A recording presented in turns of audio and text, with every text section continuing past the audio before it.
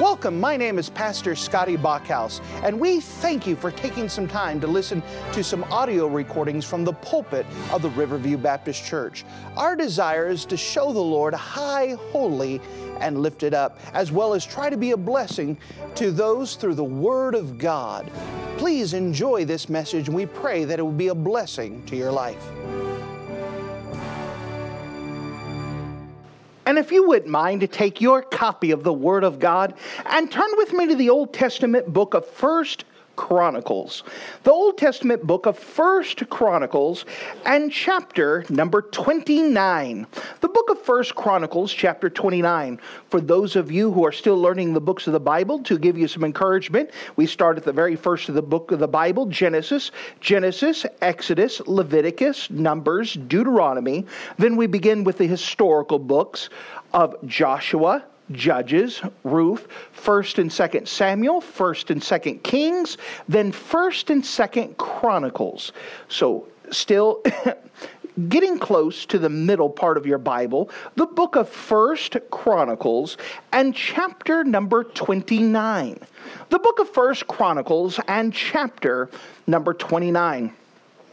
We've been in a series that we have just recently started of the life and ministry of Solomon. Solomon, the historical king.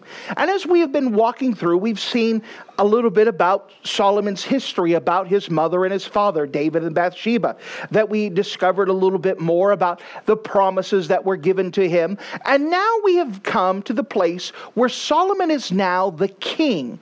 David is still alive, and they've already ordained Solomon as the king of Israel. And now we come to where David is still alive, and he's going to make one final address to transition power, to transition the loyalty of the people from David to Solomon. And let's pick it up in the book of 1 Chronicles, chapter number 29. The book of 1 Chronicles, chapter 29, and we're going to start off reading in verse number 1.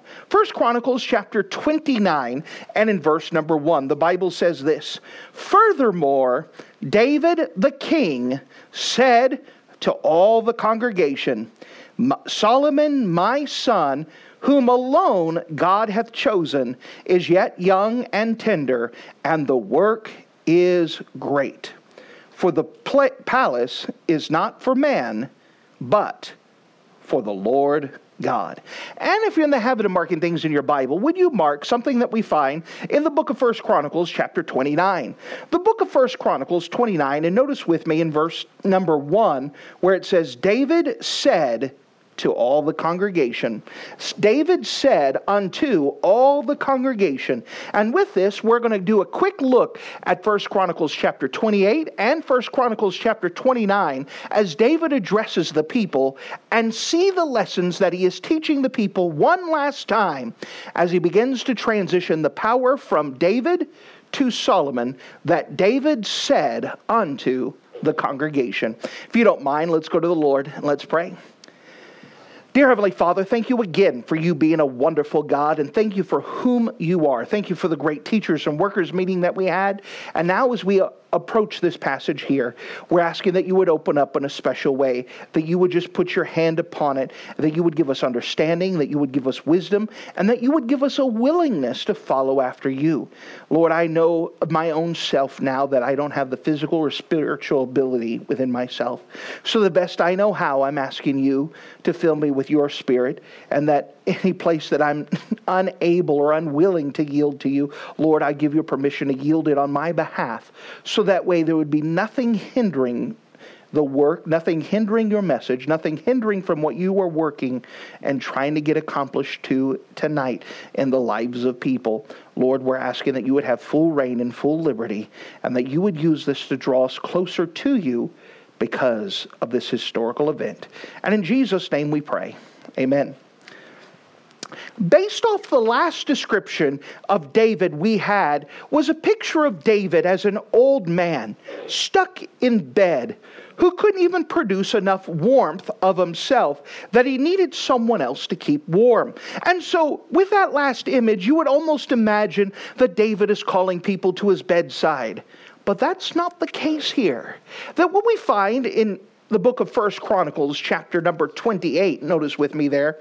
1 Chronicles, chapter number 28. Notice with me in verse 1. And David assembled the princes of Israel and the princes of the tribes of Israel, and the princes of the tribes and the captains of the companies that ministered to the king by course, and the captains over thousands, and the captains over hundreds, and the stewards over all the substance and possession of the king, and of his sons with officers, and with mighty men, and with all the valiant men unto Jerusalem. Then David the king stood up upon his feet, and said, Hear me, my brethren, and my people.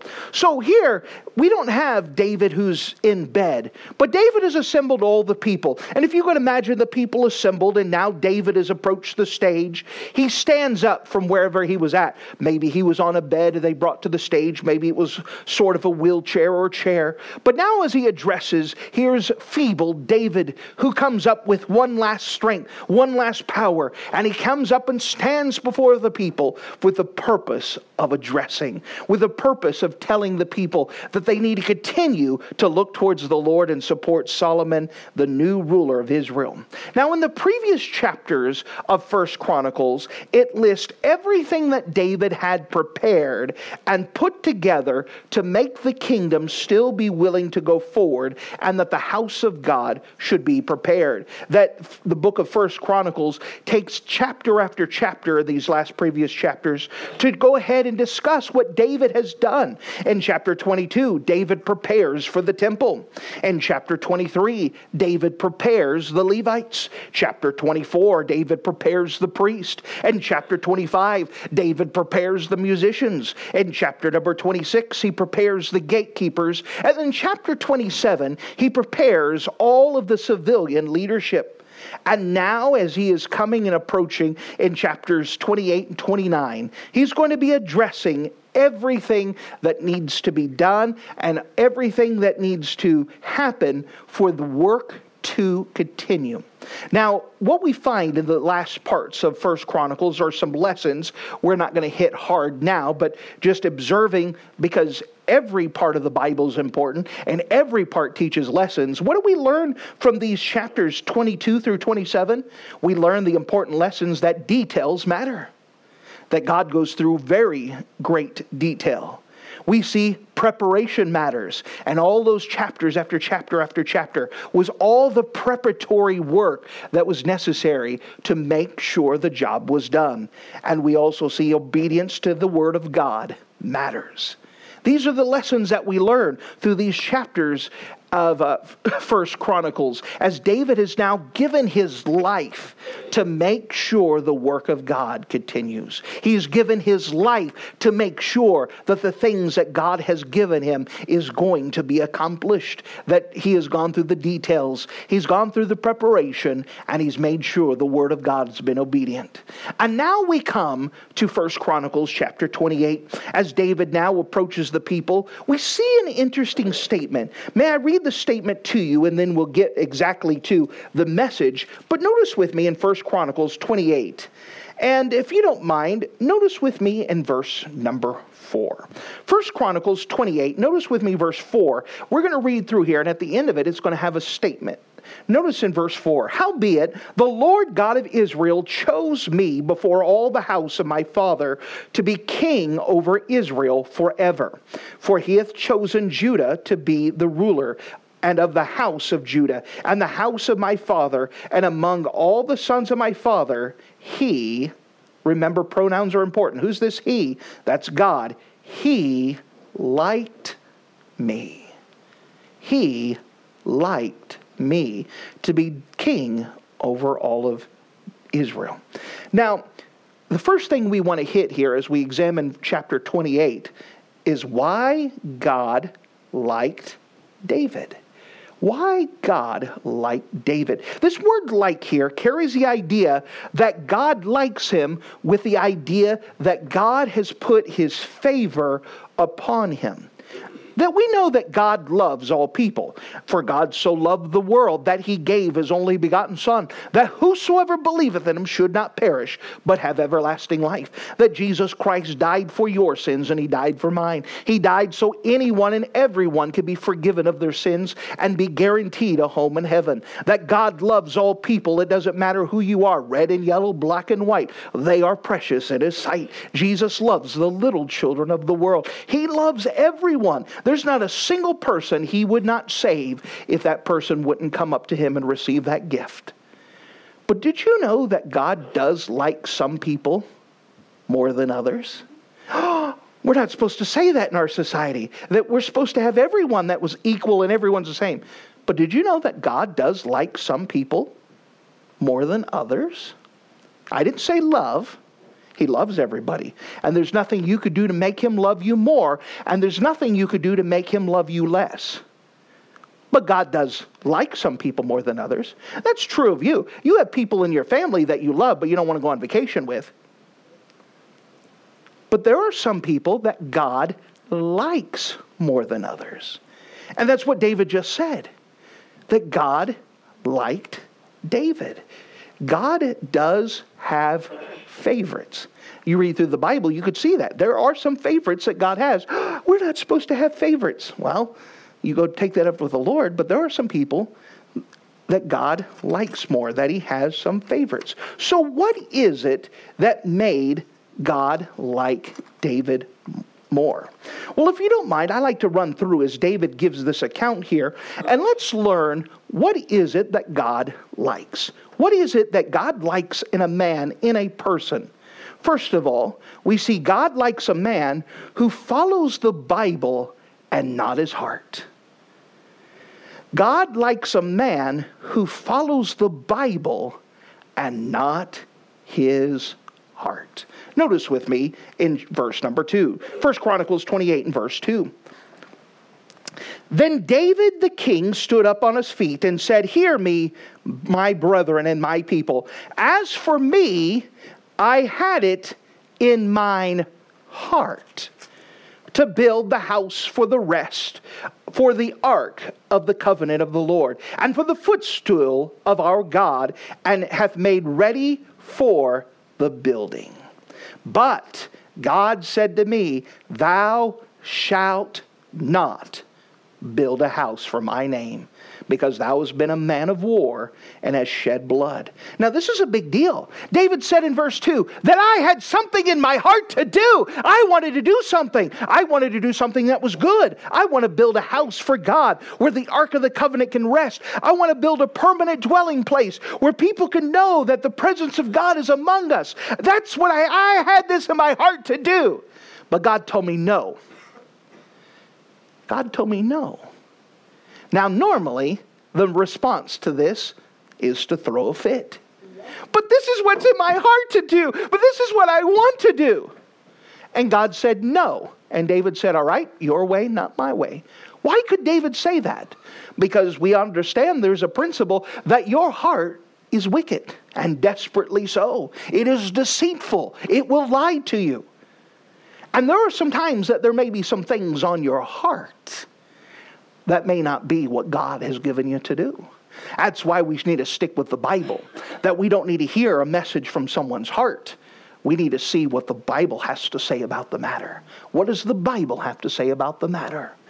And we know that when it comes to the heart, that oftentimes it's an emotional attachment. And because you have an emotional attachment, it becomes even harder to depend upon the Bible because you like that emotion in there too. I remember several years ago in a different place, some lady came up and said, "Pastor, I know I've never been to the church before, and this is my first time here, but God has laid it on my heart to sing a song for you." And my answer was, no. Why? I don't know who this person is. I mean, they could be some crazy person for all I know. They could be on church discipline from someone else. They might not even be saved. I mean, there were some things in there. And so I said no.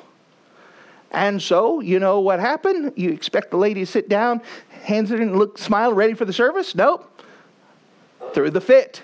I can't believe you would hold me back. I can't believe God put it in my heart. Cool. Not here. But you understand, I'm giving a situation that happened. But we could throw our own fit. This is what I want to do. But God said something different. I don't care. It's what I want to do. You know, God likes a man who's willing to follow the Bible instead of his heart. What does the Bible have to say about this? David was a good example. Now, everyone's on board. It wasn't that David was asking for something sinful. It wasn't that he was something that was dishonoring to God. He was very honoring to God. So much that he was having lunch with a preacher, Nathan the prophet. And he said, hey, Nathan, I just had a good idea. Well, what if we built a permanent structure here for the Ark of the Covenant and build it here? I mean, doesn't that sound good? Nathan said, oh, yeah, that's a great idea. And Nathan goes out. He's all excited. Man, that's good. Nathan, you should do that. And in the middle of the night, God says, hey, Nathan, I don't want David to go do that. Go tell him no. I mean, Nathan was so excited. It was such a good thing. He didn't even pray about it. He just sounded like a good idea. And Nathan said, hey, sorry, David, God said no. David didn't throw a fit. He said, okay, no problem. If that's what God wants, that's what God gets. The wonderful thing is that he didn't throw a fit and say, fine, if God doesn't want me to do anything, then I'm not going to do anything anymore. He said, no. God said that my son's going to do it, so guess what I'm going to do? I can't put it together, but I'm going to do everything I can to make sure Solomon can. And he prepared for it. God likes someone who's willing to follow the Bible rather than their heart. There's a second thing that we see here, as David says, that God also likes a man who never forgets how great God is. That God likes a man who never forgets how great God is. Notice, if you don't mind, in verse number 2. Once again, David says, David the king stood up on his feet and said, hear me, my brethren, my people. And as for me, I had it in my heart to build a house of rest for the Ark of the Covenant of the Lord. Now you remember the Ark of the Covenant. The Ark of the Covenant was something that God had put together back in Exodus for the idea that it was supposed to be the representation of the presence of God. Now all it was a picture. It wasn't the presence of God, but it was a picture that God's presence was there. And David wanted to build a house so that way it could rest. It didn't have to travel anymore, somewhere where it could permanently dwell. Notice what he said the Ark of the Covenant was. And a house for rest for the Ark of the Covenant of the Lord and for the footstool. For the footstool of our God. A footstool is somewhere where the feet can rest. Now remember, David is going to put together all the things and prepare. His life has been given, the latter part of his life has been given for one thing, preparation for the temple. And David is saying, you know what? The biggest thing in my life is just a footstool to God. The biggest thing I want to see done, the thing I've poured my life to, my God is so big it's nothing but a footstool to him. My God is that big. Do you know that there are 3 different times in the Word of God where the Ark of the Covenant is called the footstool? 3 different times. That's a big deal. That, remember, the Ark of the Covenant is not the presence of God. It's just a picture of God. But God is so big, you can't fit him into a building. You can't cram him in there, get a crowbar, shoehorn him in there. God's bigger than that. You know how big God is? God created time. How big is God? That all of time, all of history, the timeline of history fits in the palm of his hand.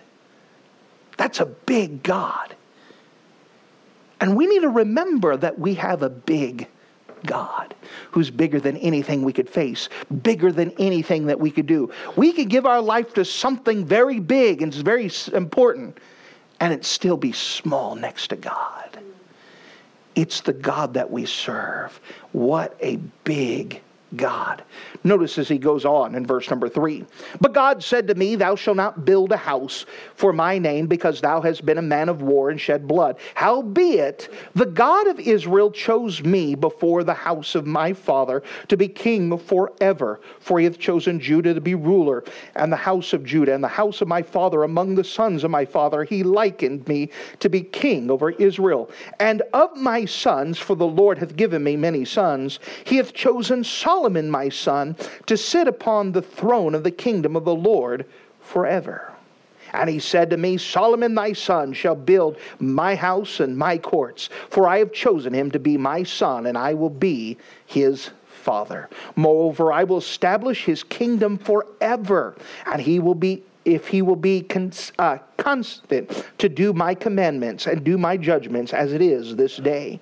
Now, therefore, in the sight of Israel, in the congregation of the Lord, and in the audience of our God. Notice he says God's listening to this message too. God is there. Keep and seek for all the commandments of the Lord your God, that you may possess this good land and leave it for an inheritance for your children after you forever. He's saying, listen, we got a big God. Our God doesn't have a temporary reign. Our God sees everything. He knows the future. He knows everything. He has put us in charge. He's the one that's chosen. He's that big to choose. He's that big to pick what needs to happen. He's that big of a God. We have a great God who is big and mighty and powerful. God likes a man who obeys the Bible rather than his heart. God likes a man who never forgets how great God is. Something else that we see here as David goes on, God likes a man who pours his life into the work of God. God likes a man who pours his life into the work of God. You know, there wasn't a single thing that David missed in preparing for the pattern that God had given to him. Notice with me in verse number 9. Verse number 9, 1 Chronicles 28:9. And thou, Solomon, my son, know that thou, God, the God of my father, shall serve him with a perfect heart and with a willing mind. For the Lord searcheth all the hearts and understandeth all the imagination of the thoughts. If thou seek him, he will be found of thee. But if thou forsake him, he will cast thee off forever. Take heed now, for the Lord hath chosen thee to build a house for the sanctuary. Be strong and do it. Then David gave to Solomon his son the pattern for the porch, and of the houses thereof, and of the treasures thereof, and of the upper chambers thereof, and the inner parlors thereof, and of the place of the mercy seat, and the pattern of all that he had by the Spirit of the courts of the house of the Lord, and all the chambers round about, and the treasuries of the house of God, and of the treasuries of the dedicated things, and also for the courses, or how the priests are supposed to operate, how their turns, the courses of the priest and the Levites, and all the work of the service of the house of the Lord, and for all the vessels of the service in the house of the Lord God. He gave of gold of weight for things of gold for all instruments in the manner of service, and silver for all of the instruments of silver by weight, and all of the instruments for every kind of service, even the weight for the candlesticks of the gold. And it goes on and gives all the details all the way up to verse number 19. All this, said David, the Lord hath given me understanding in writing by his hand upon me, even the works of this pattern. As you can see, there are so many details that are given across here. And that what we see is that David made sure that everything was delivered just like God had given to him. And that he prepared and he worked with all of his might. We see that in 1 Chronicles chapter 2 and verse 2. That David, he prepared and worked everything with all of his might. That God likes a man, a person, who will pour himself into the work of God. And that's exactly what David had did. Poured himself into the work of God. We see something else. Why did God like David? David likes a man who loves the house of God. God likes a man, a person who loves the house of God. Now, when you examine this, notice with me in in verse number 29, or chapter 29, and verse number 2. Chapter 29 and verse 2. Now I have prepared with all my might, there we go again, for the house of my God, the gold for the things made to be of gold, and the silver for the things of silver, and the brass for the things of brass, and the iron for the things of iron, and wood for the things of wood, and onyx stones and stones to be set, glistering stones and of diverse colors, and of manners of precious stones and marble stones in abundance. Notice, in abundance. Moreover, because I have set my affection to the house of my God. Notice this, he loved God's house. And he says, because I loved it, I have of mine own proper good of gold and silver, which I've given to the house of my God over and above the things that I prepared for the holy place. Notice this in verse 4. Even 3,000 talents of gold, and of the gold of Ophir, and the 7,000 talents of refined silver, and to overlay the walls and the houses thereof. I'll give the definition to these a little bit later. But do you understand here that when David is talking about in chapter 28 and chapter 29, that David has given 200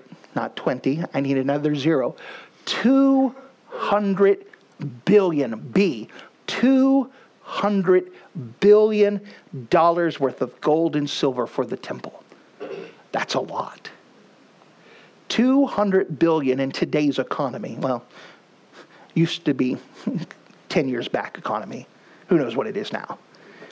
That's a lot that David has given all of this money. He has poured himself. Why? Because he loved what God loved. He loved God's house.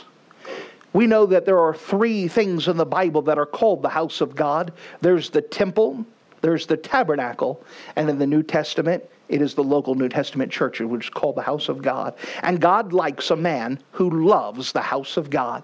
And if you love something, you have no problems giving for it. So we see in chapter 28 why God liked David. And we went through here that God likes a man who likes the things that God loves. God likes a man who sees God as great. God likes a man who obeys the Bible rather than his heart. God likes a man who loves the house of God. God likes a man who is willing to pour his life into the work of God. And that we could be liked of God. But as we come to chapter 29, we find something else.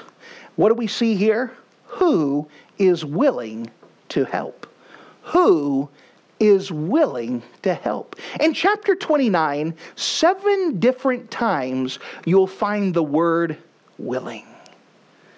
God has placed a great emphasis on this chapter. Now remember, David has now come up and he stood up before the crowd with his old feeble body and he's addressing, listen here, let me tell you the things that we've done to prepare the work. Now I'm going to die, but the work must go on. And Solomon's the one who's going to be doing the work. And this is a great work. This is an important work. This is the work of God. This is what God wants to have happen. And Solomon's going to lead the charge. Now David now addresses the crowd and says, who is willing? Who is willing to help? Who is willing to serve? Who is willing to follow the Lord? Who is willing to go? Notice we learn a couple different things about willing people in chapter 29. There are some things about willing people. First of all, willing people understand the work is great. Willing people understand the work is great. Notice with me in chapter 29 and verse 1.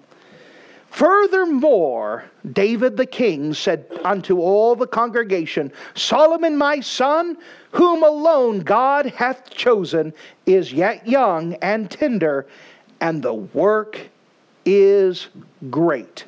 For the palace is not for man, but for the Lord God. He says, listen, we're going to build a temple. And let me tell you, this temple is not for man. This is for God. And because it's for God, the work is great. It's bigger than one man. We need more people to be joining with us. More people.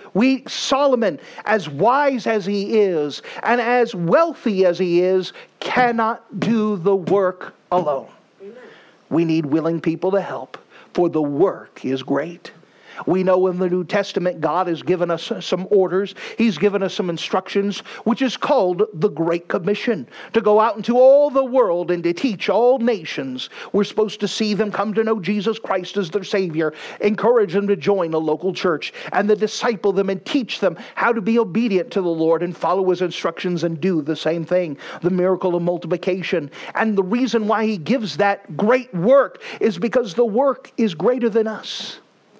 You know, one person, even as motivated as one person can be, cannot get the work done by himself.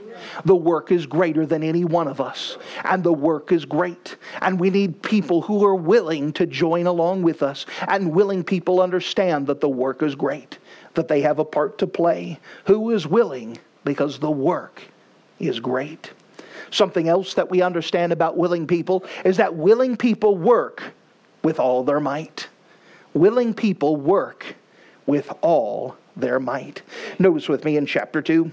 Now I have prepared with all my might for the house of my God the gold for the things that have gold and silver.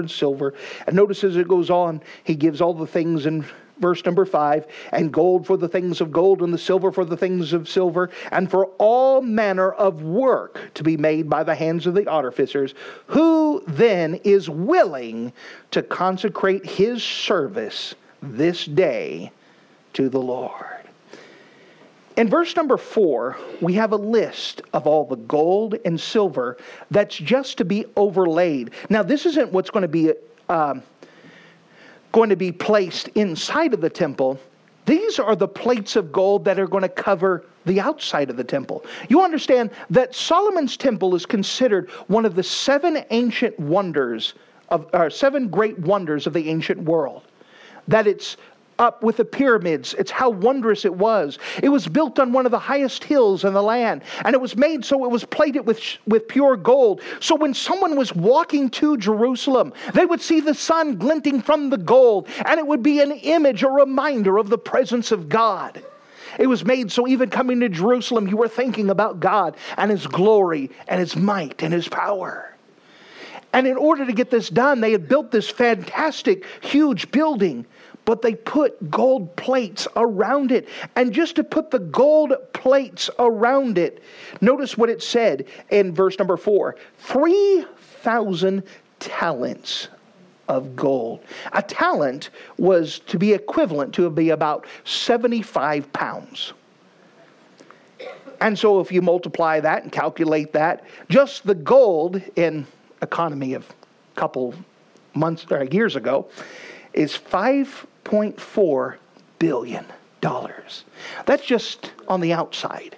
That's not what's covering in the inside of the building. This is on the outside. For the silver, it would be $151 million in just silver that's put on the overlay. That's not what's covering in the inside. This is just what we coat it with. This is what we panel it with. This is what's just on the outside. In addition, all together, the stuff in 1 Chronicles 28 and the 1 Chronicles 29, all together, as I'd given this number before, $200 billion of wealth was given to this building. When David said, I gave of all my might, he meant it. He gave of all of his strength. He gave everything that he could, because willing people understand you work with all your might. We see something else here. Willing people do so because they love the Lord. Willing people do so because they love the Lord. Notice with me again in verse number 3. Moreover, because I have set my affection to the house of my God, I have of my own proper good of gold and silver, which I have given to the house of God over and above all that I prepared for the holy house. You set your affection on the house of my God, because I love God. Now with that, let's look to the New Testament principle on this. Notice with me 2 Corinthians chapter number 5. 2 Corinthians chapter number 5. We understand that the love of God is not just a good motivator, it is the best motivator.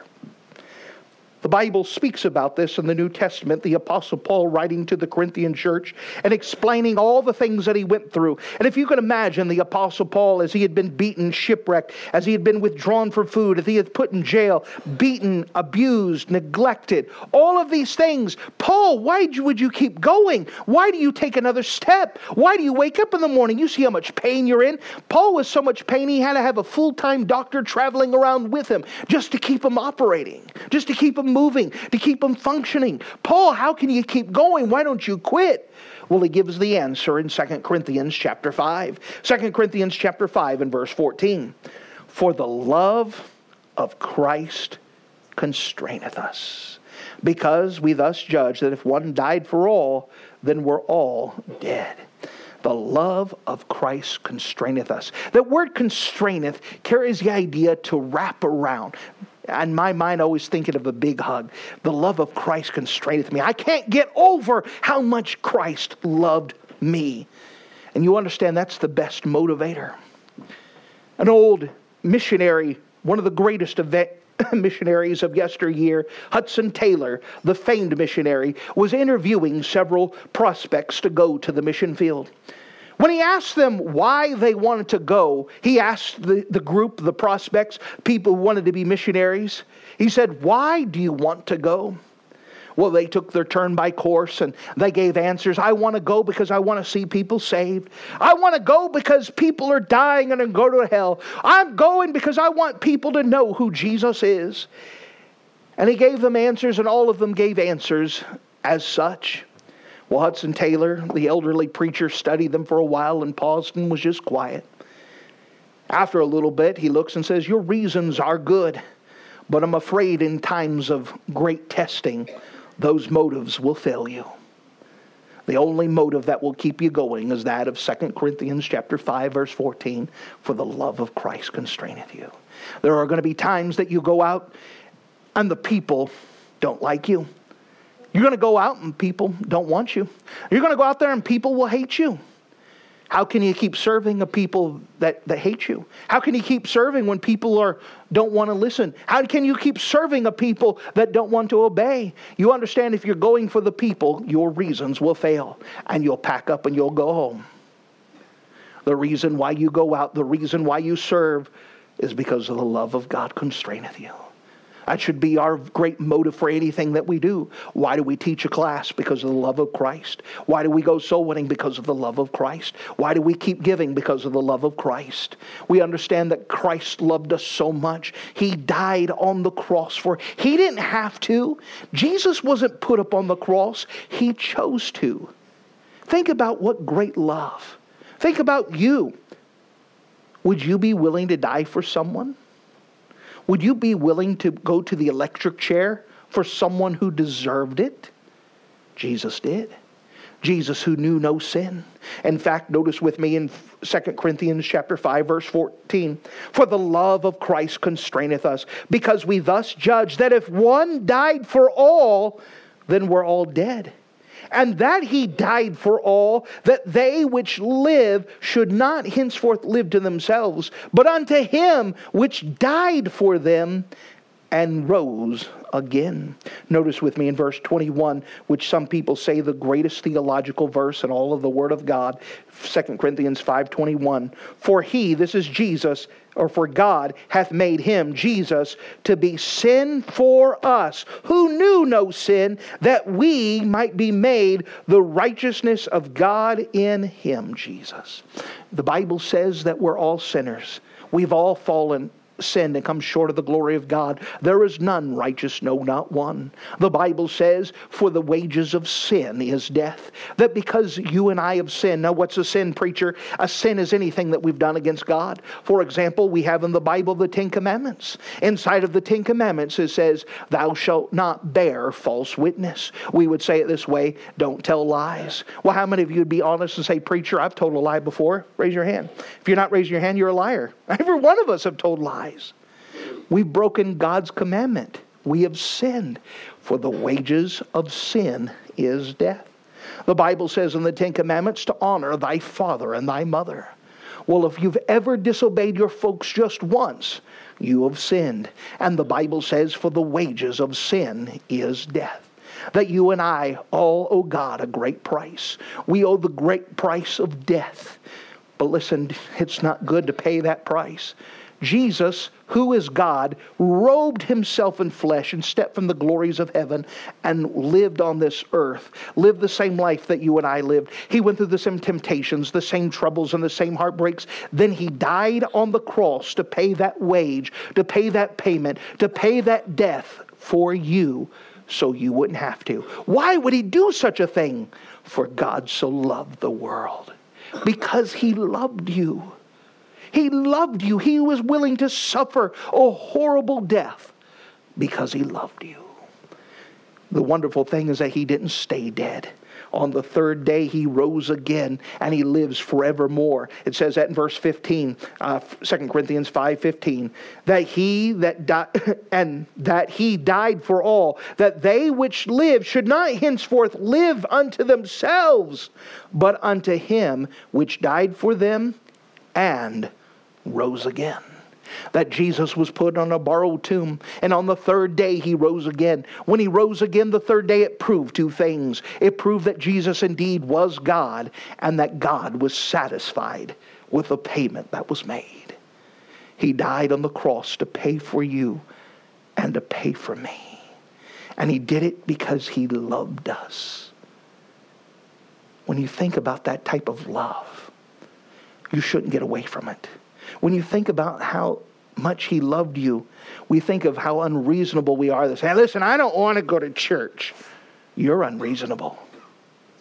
The Bible says in Romans 12, chapter 12, verse 1, I beseech you therefore, brethren, by the mercies of God, that you present your bodies a living sacrifice, holy and acceptable unto God, which is your reasonable service. To live for the Lord, you know what it says? You're just being reasonable. When you show up to church, you're not doing anything fantastic. You're not doing anything out of the ordinary. You're just doing something reasonable. When you are reading your Bible and trying to read it, you're not wasting your time, and you're not doing something tremendous where all of heaven's going, oh! You're just doing something reasonable. When you decide that you're going to pray and talk to the Lord, you haven't done some great thing. You've done something reasonable. When you decide that you are going to be obedient to the Lord and give your tithe, you haven't done some great thing. There's no such thing where you put it in there and you're expecting trumpets and people to say, listen here, the biggest giver for today is... You're just doing something reasonable. When you go tell someone about Jesus Christ and you tell them, invite them to come to church, you haven't done some great thing. You've done something reasonable. You understand? When we look at how Christ did for us, and he did it because he loved us, not because he had to, he chose to. Then we look at our service and say, guess what? All I'm doing is being reasonable. When I give my life to him, when I take my time to show up to church, when I take my time to give, when I pour my life, when David, everything that David did, David said, guess what? I'm just being reasonable. Just being reasonable. Well, if we look at David and we see how much that God liked David, and when David turns around and asks if there's anyone willing, and 7 times he speaks about, are you willing? And he explains about willing people. What he's also telling him is that everything that I've done isn't extraordinary. The money that I gave isn't just big eye-opener. I'm telling you, all I've done was be reasonable. Because of the love of Christ constraineth me. The love of Christ constraineth me. So the question is a twofold question. First of all, are you willing? Or are you unreasonable? Are you willing? Or are you unreasonable? Maybe there's another question that we need to ask before all of that. And that is, are you 100% sure if you were to die today, are you 100%, not 75, not 50, not 95, not 99, are you 100% sure from the Bible that your sins are forgiven and that you have a home in heaven? If not, dear friend, let me tell you, the greatest thing that you could do today is respond to the Lord. In just a moment, we're going to give an invitation, and there's nothing magical about the altars. They just give us a chance to respond to God. And in a moment, when we give an invitation, there are going to be other people who are going to come, and they're going to pray, and they're going to talk to the Lord. But if you don't know Jesus Christ as your Savior, may I invite you to come get my attention. And I'd love to take someone with an open Bible to show you without a doubt how you can know without a doubt that your sins are forgiven and that you are promised a home in heaven. It'd be our privilege to show you that, and we would love for you to know. For those of you who are saved, you know without a doubt that your sins are forgiven. May I ask you, are you living a reasonable life? Or is it unreasonable? Why? Because of the love of Christ. The love of Christ. If the love of Christ constraineth you, then let me ask you, are you willing? There is a great work to do, and God has a lot of things He wants to get accomplished. And it's bigger than one person, and it's bigger than a small group of people. God needs everyone involved, and He has a place for everyone. And God wants to use you, and God wants to use me. Are you willing? Thank you for listening to this audio message. This is Pastor Scotty Bachhaus, and I encourage you to take this information that you just received and make a specific decision to follow after the Lord. If you don't know Jesus Christ as your Savior, let me beg you to take the time to receive Jesus Christ for the forgiveness of your sins. If you are saved, I encourage you to make a decision in your life to help you get closer with the Lord. If there's anything specific we can do to be a blessing or to pray for you, we encourage you. Look us up on the internet at riverviewbc.com. Once again, that's riverviewbc.com. Or if you would prefer to call us, you could give us a call at area code 920-530-6308. Once again, that number is 920-530-6308. If there's anything we can do to be a blessing or an encouragement to you,